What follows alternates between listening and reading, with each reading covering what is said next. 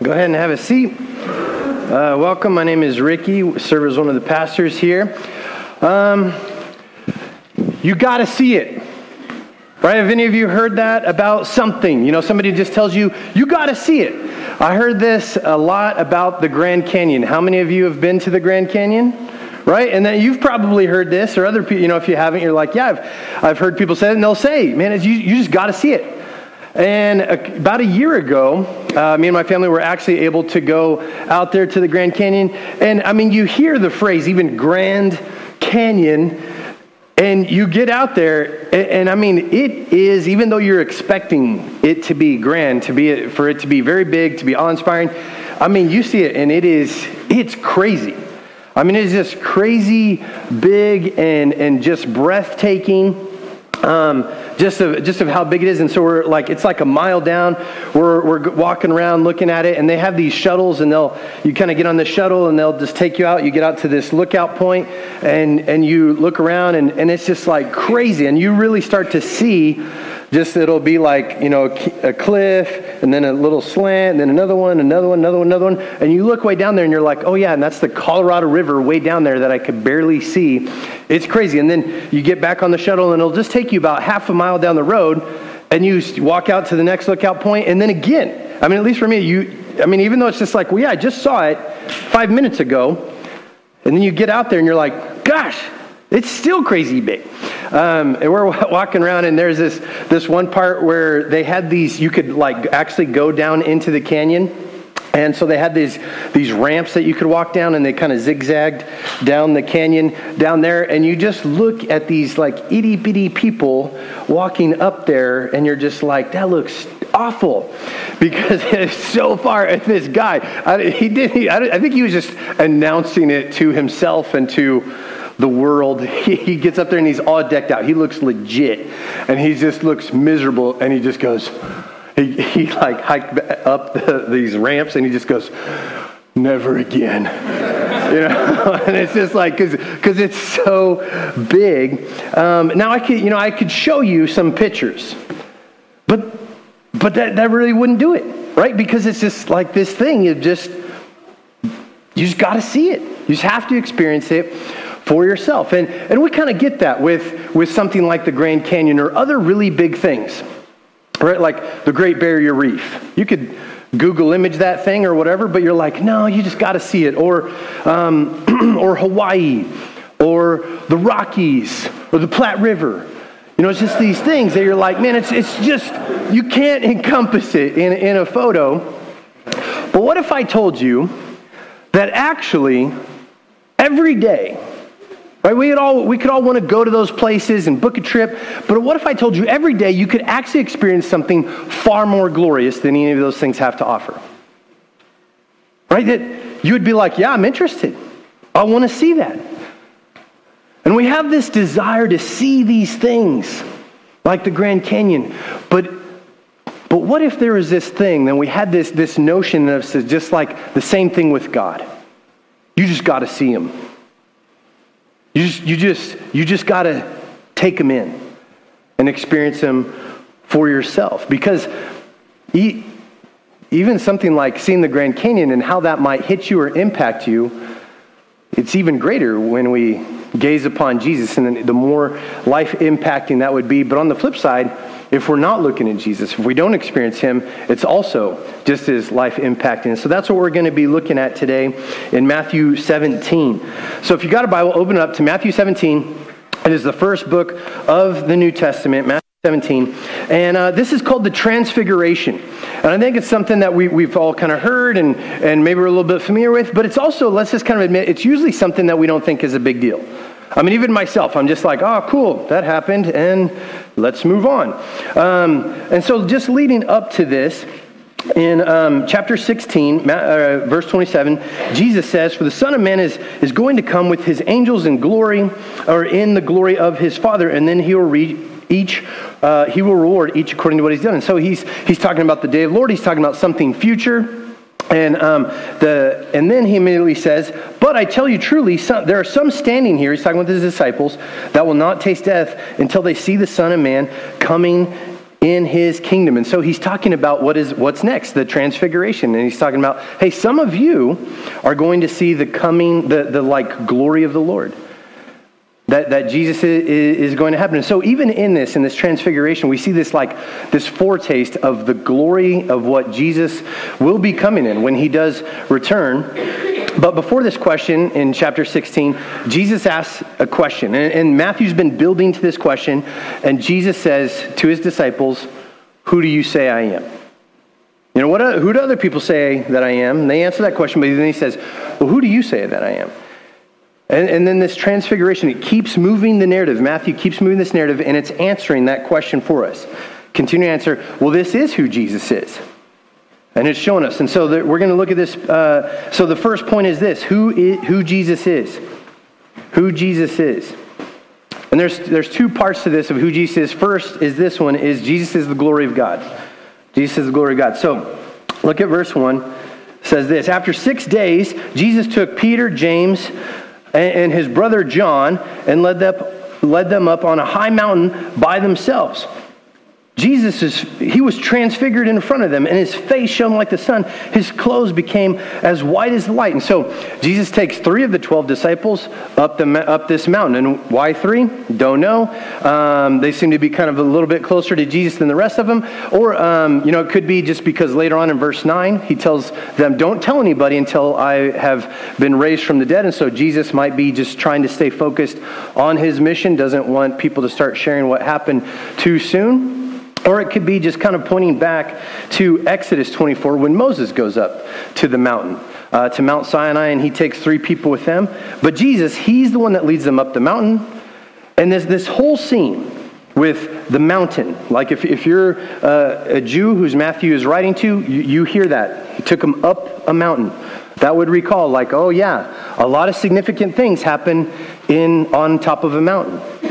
Mount Sinai, Elijah has kind of a face-off with the prophets of Baal on a mountain.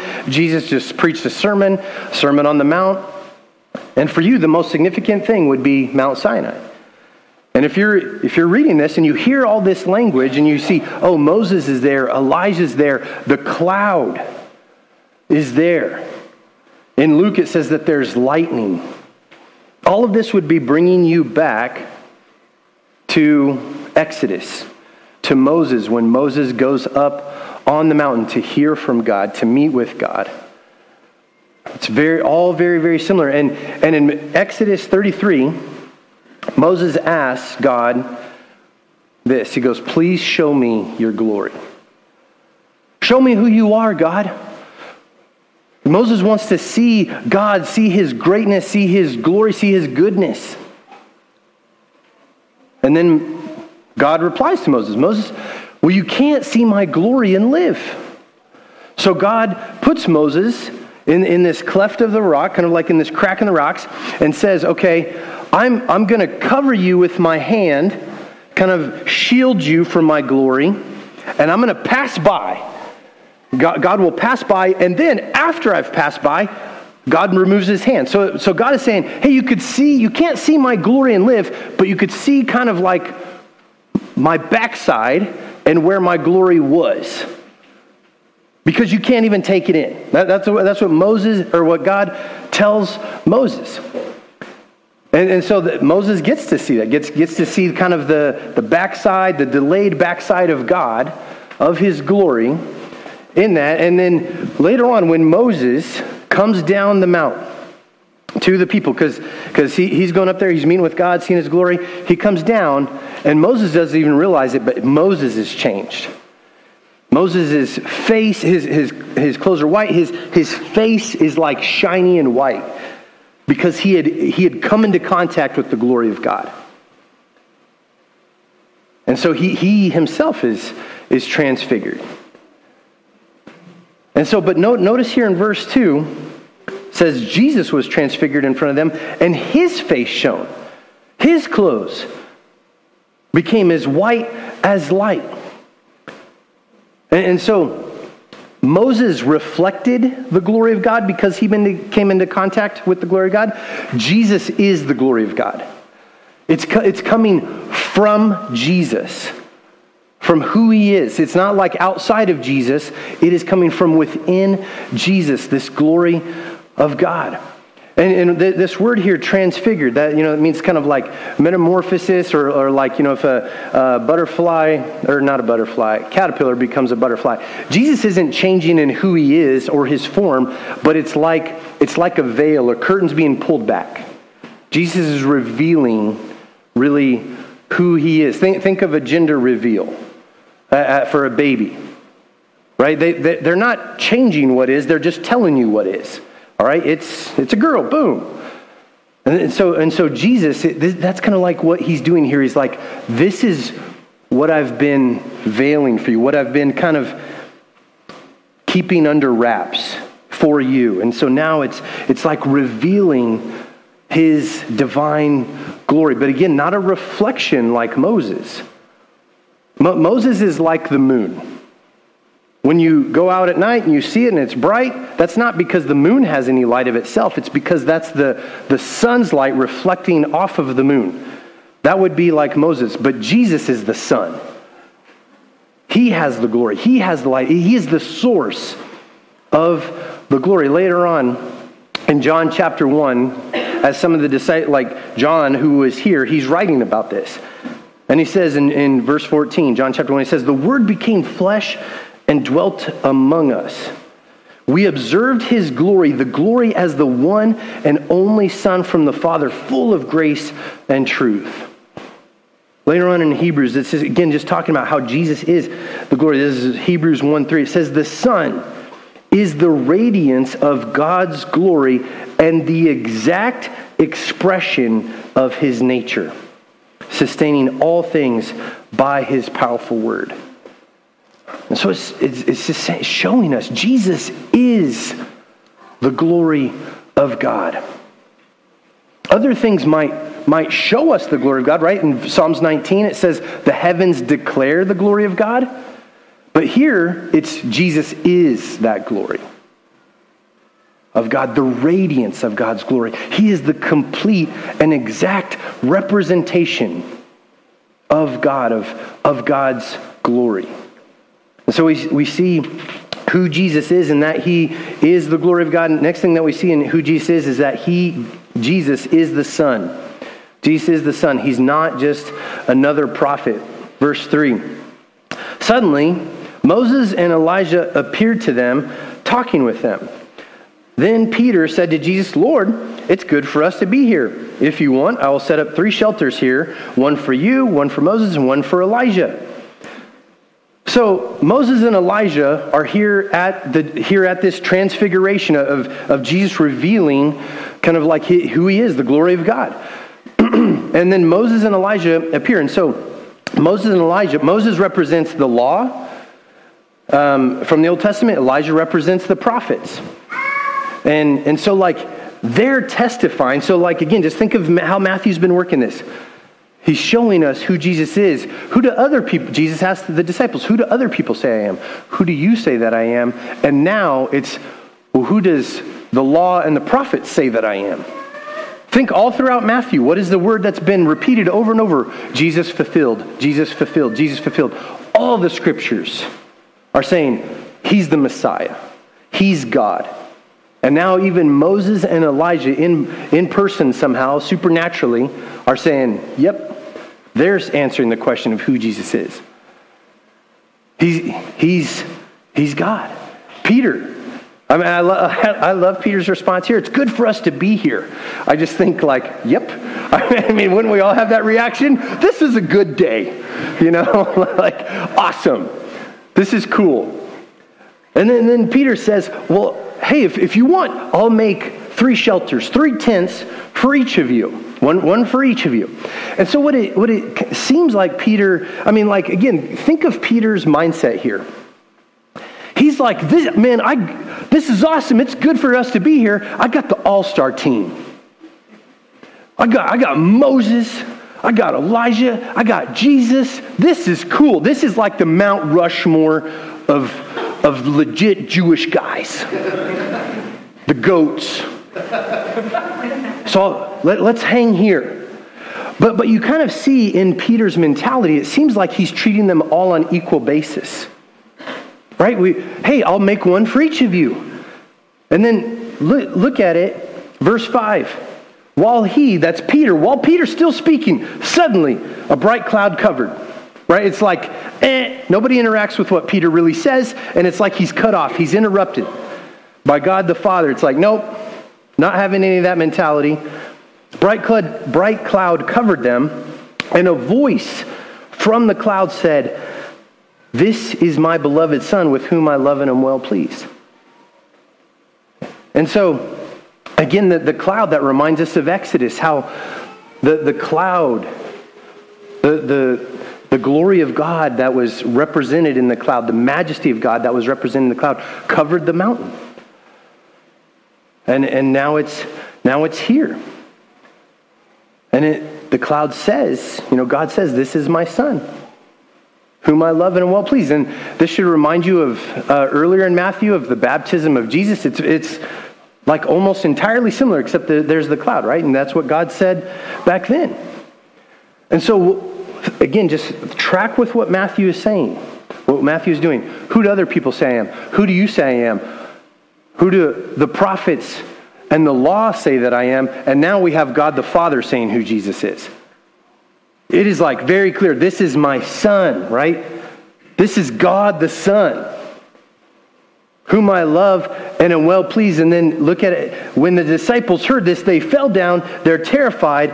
Jesus came up and touched them and said, get up, don't be afraid. When they looked up, they saw no one except Jesus. No one is there left except Jesus. The other two are gone. All attention, all worship is right there on Jesus. He's not just one of the prophets. Moses and Elijah are there to point to Jesus.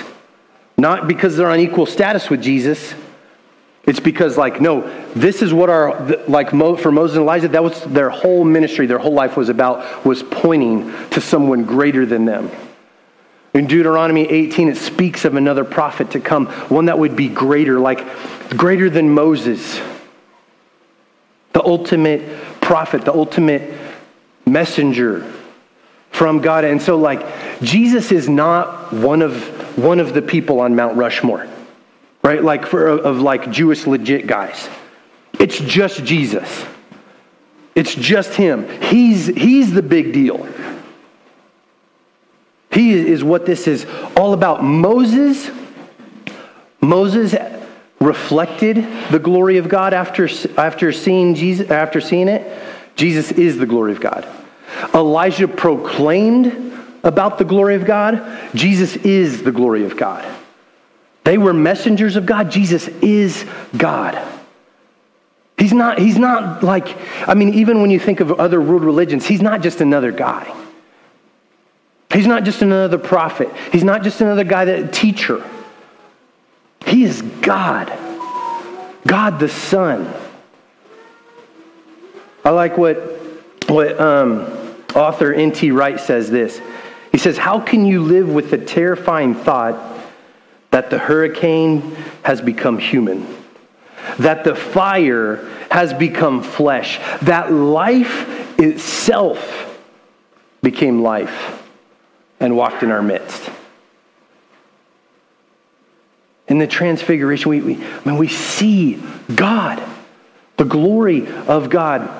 The glory, it's pointing us forward to the glory that will come in Jesus' second coming. In John 17, verse 8, it says that it's even pointing to the past glory, because it says that the glory that Jesus had with his Father before the world existed. And so we're seeing Jesus' identity here. He is the glory of God. He is the Son. We see this in the Transfiguration. Next thing that we see is what Jesus came to do. So that's just the second point, is what Jesus came to do. Look at verse 9. As they were coming down the mountain, Jesus commanded them, "Don't tell anyone about the vision until the Son of Man is raised from the dead." And so that could seem a little bit weird. It's like, why wouldn't they want to tell everybody? And Jesus is saying, Yeah, you can, but later, after I'm raised from the dead, the proclamation of the king and the kingdom, that's when that would really begin, is after his resurrection, which was really the final confirmation of who he was. Then verse 10. So the disciples, they're asking Jesus, why then do the scribes say that Elijah must come first? They're pointing back to Malachi 4, where it prophesies that Elijah will come, and then that's when there'll be renewal, there'll be people turning back, and there'll be the Messiah. And so this is kind of their thought. Jesus, we know that Elijah must come before the Messiah. We know that you're the Messiah, but we just saw Elijah, and it seems like he came after you. So why wasn't he before you? Does that make sense? So that's their question. And then Jesus answers them, verse 11. Elijah is coming and restore everything, he replied. But I tell you, Elijah has already come, and they didn't recognize him. On the contrary, they did whatever they pleased to him. In the same way, the Son of Man is going to suffer at their hands. Then the disciples understood that he had spoken to them about John the Baptist. And so Jesus is pointing out to them, man, Elijah's already come. Elijah kind of came in spirit in the person John the Baptist. John the Baptist, he announced that the kingdom of God. He encouraged people to repent. He helped to bring restoration, but he didn't bring restoration like you thought. It didn't look exactly like you thought it would. And Jesus in this passage is even alluding to that the way that Jesus is going to bring in the kingdom doesn't look like what they think it will. Because you see it here, and you see it a lot in the upcoming chapters, but the disciples' mentality is this. Jesus is going to come back, and he's going to restore everything, meaning Israel will be free, and Rome and the oppressors will be out. That's what this is going to look like. It's going to be this very earthly, physical kingdom that Jesus is going to bring about. And they start heading to Jerusalem, right? So the disciples are thinking, we're heading to Jerusalem. Why else would we head to Jerusalem? Except it's kingdom time. This is going to happen. And Jesus says, well, John the Baptist came. He came in the spirit of Elijah. And then he says, in verse 12, they didn't recognize him. On the contrary, they did whatever they pleased to him, meaning John the Baptist suffered and he was killed. He died. That's what they did to him. And then he says, in the same way, the Son of Man, talking about himself, he's going to suffer at their hands. Jesus is saying, disciples, you think that we're heading to Jerusalem for me to get a crown, but I'm telling you that we're heading to Jerusalem so that I could be nailed to a cross. That's what Jesus is telling them. That's what Jesus came to do. Matthew, right in chapter 1, says he will come and he will save his people from their sin. Jesus is saying, I'm not here for just this like earthly kingdom. For you to fix these things. Jesus is here to pay the penalty for sin. Saving people from their sin. Restoring people to a relationship with God. Which would be accomplished through his suffering and death. And Jesus has been telling his disciples, he's been telling them for a while, this is what's going to happen. This is what's going to happen. I'm going to go. I'm going to die. Be raised. But it's just not sinking in. It's not a crown, it's a cross. Because the disciples loved the idea of a reigning Messiah, a reigning Jesus, but not a rejected one.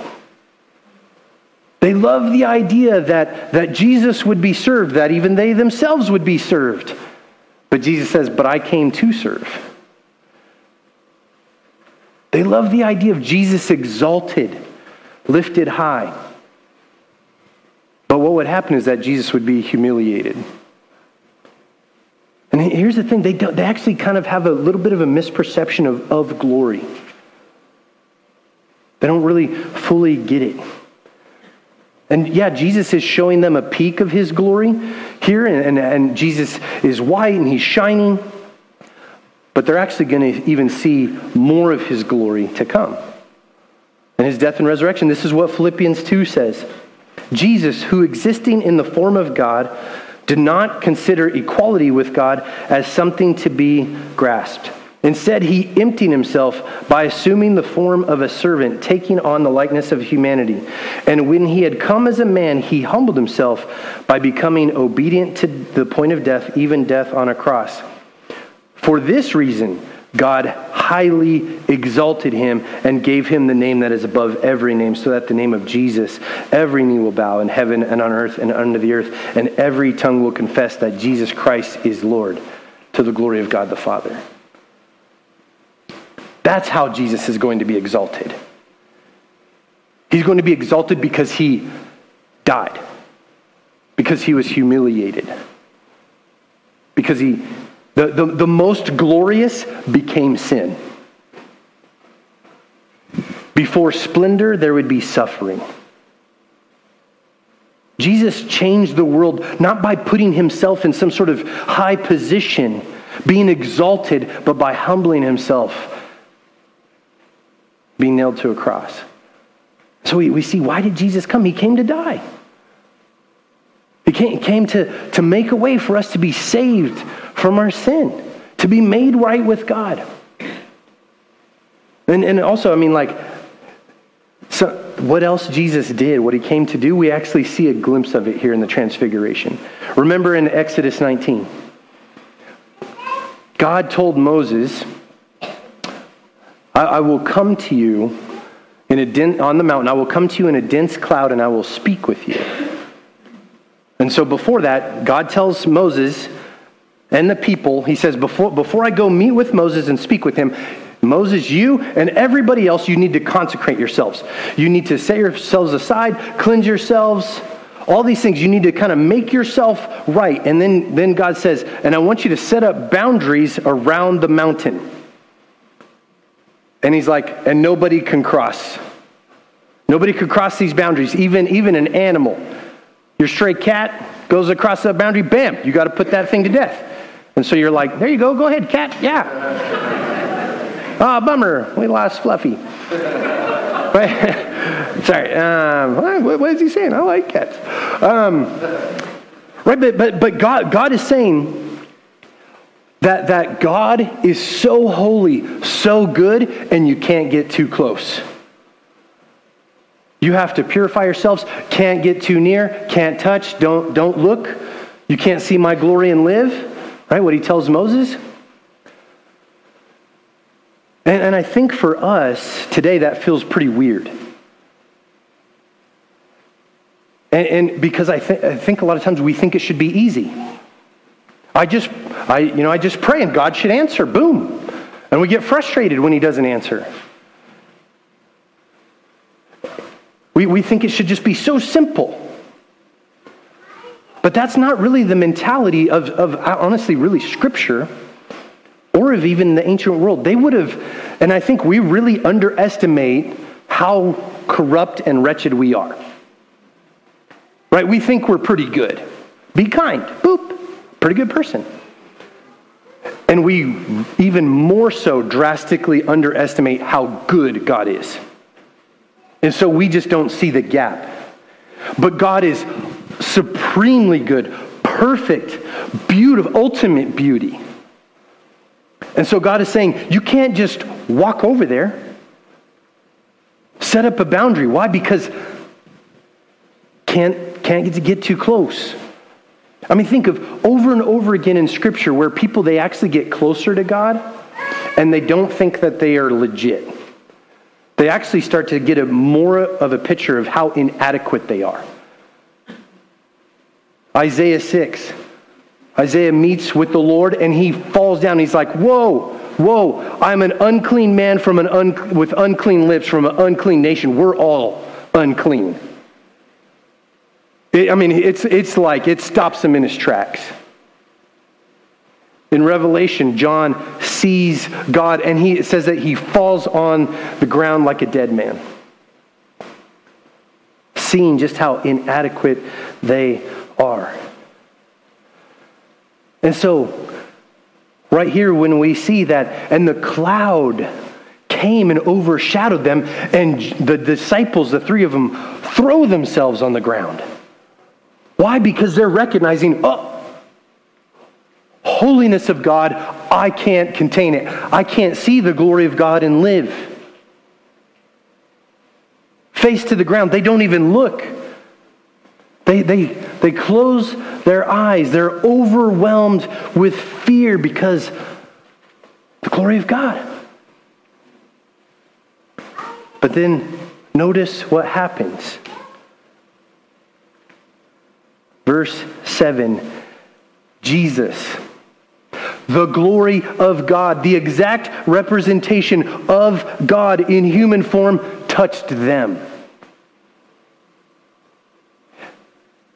The glory of God touched them.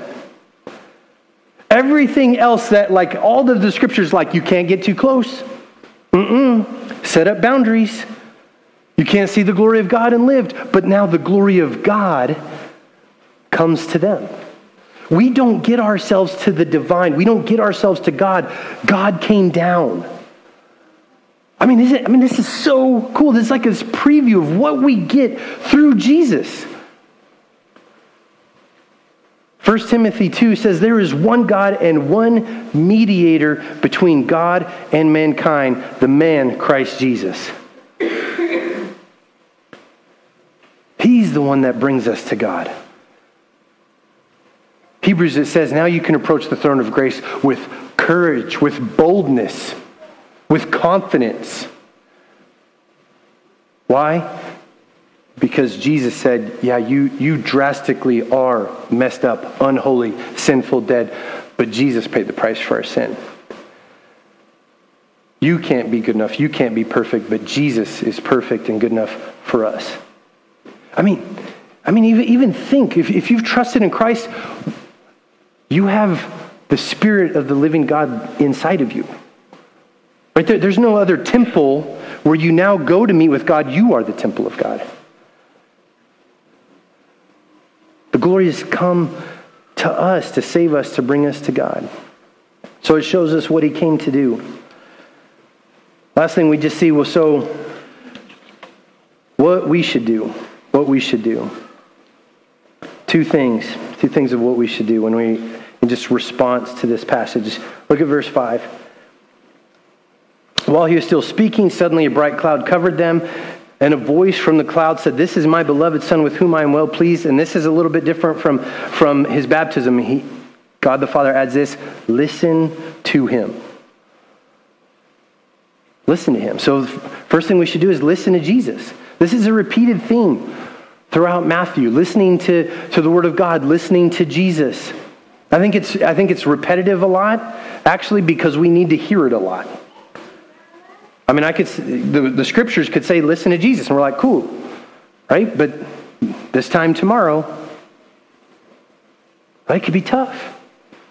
Peter, in 2 Peter 1, when he's recalling this, he says, he's talking about the transfiguration, seeing the glory of God. And he says, we ourselves heard this voice that came from heaven when we were with him on the sacred mountain. And then right after that, Peter goes on to say, the scriptures are completely reliable, and that you would do well to pay attention to it. For it doesn't come just by people, just from human will, but by the Holy Spirit. Listen to Jesus. Here's a question. Does the voice of Jesus have your ear and have a formational power in your life? Does the voice of Jesus have your ear and is a formational power in your life?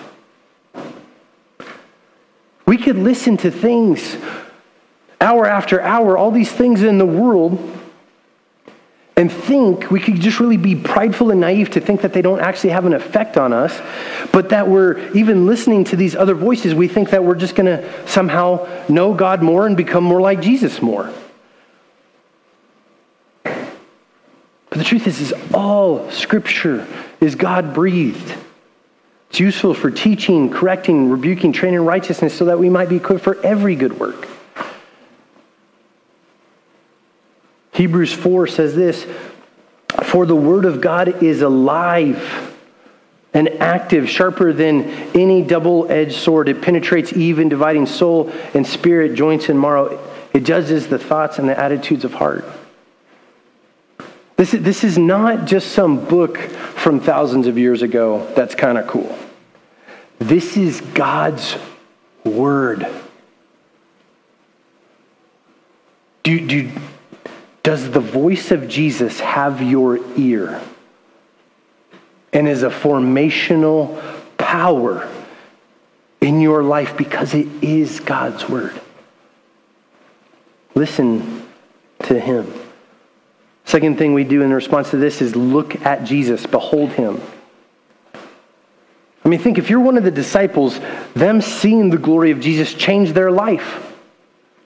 Moses, when he goes up onto the mountain and meets with God, that interaction that he had transfigured Moses. It changed him, transformed him.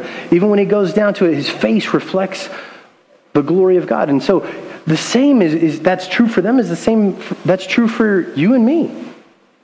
As you behold, as you look at Christ, his goodness, his glory, we're changed. You're changed.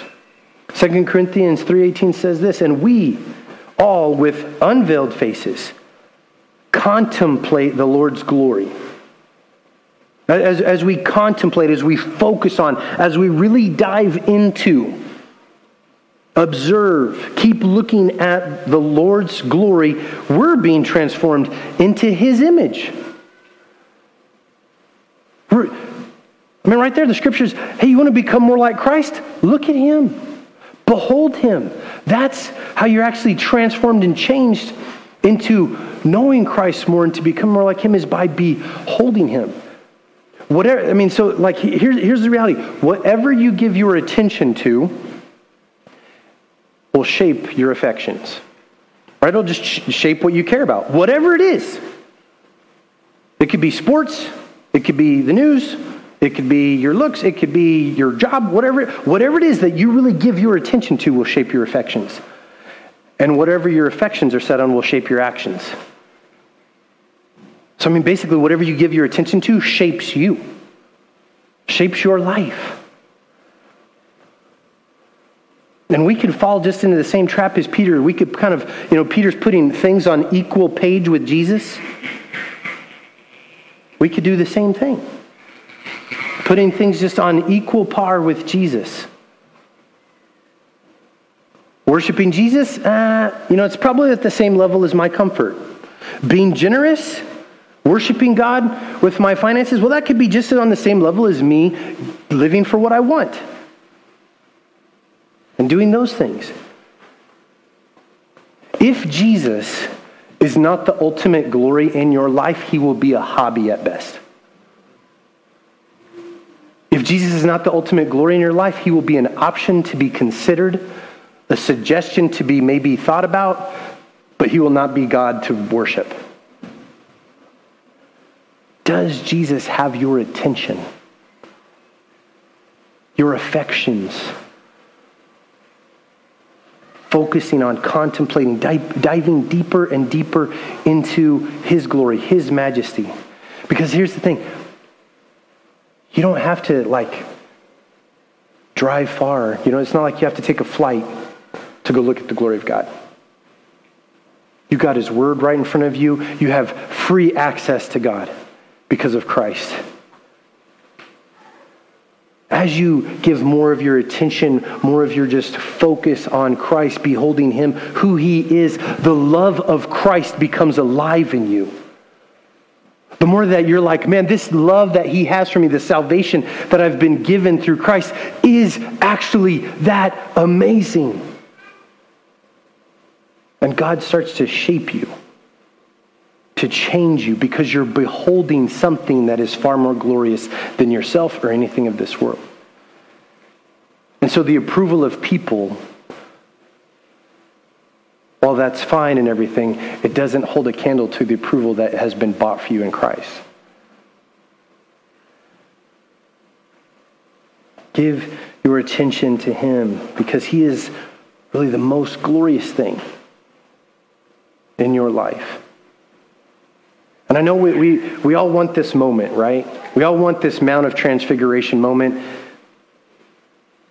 where we see it. We'd all be like Peter. It's good for us to be here. But the awesome thing is we do see the glory of God. We see the glory of God in Jesus. Even with a clearer picture than what they had, because where they still didn't know about his death and resurrection, we do. We today get to see the ultimate glory pay the ultimate price. That the ultimate beauty became sin. And how the ultimate splendor suffered so that we might be brought close, so that we might be near, so we might be in his presence and see his glory. Let's pray. Heavenly Father God, Lord, we thank you, Lord, so much for who you are. Lord, we pray that you just help us to look at your glory, to look at who you are, to know you. Lord, help us to listen to you, Lord, if even just that helps us to see who you are. And Lord, thank you that you really are God, that you really are better, that you are more beautiful than everything. So Lord, just help us more and more to see you, to behold you, and more to just be transformed to become more like you. We ask this in your name.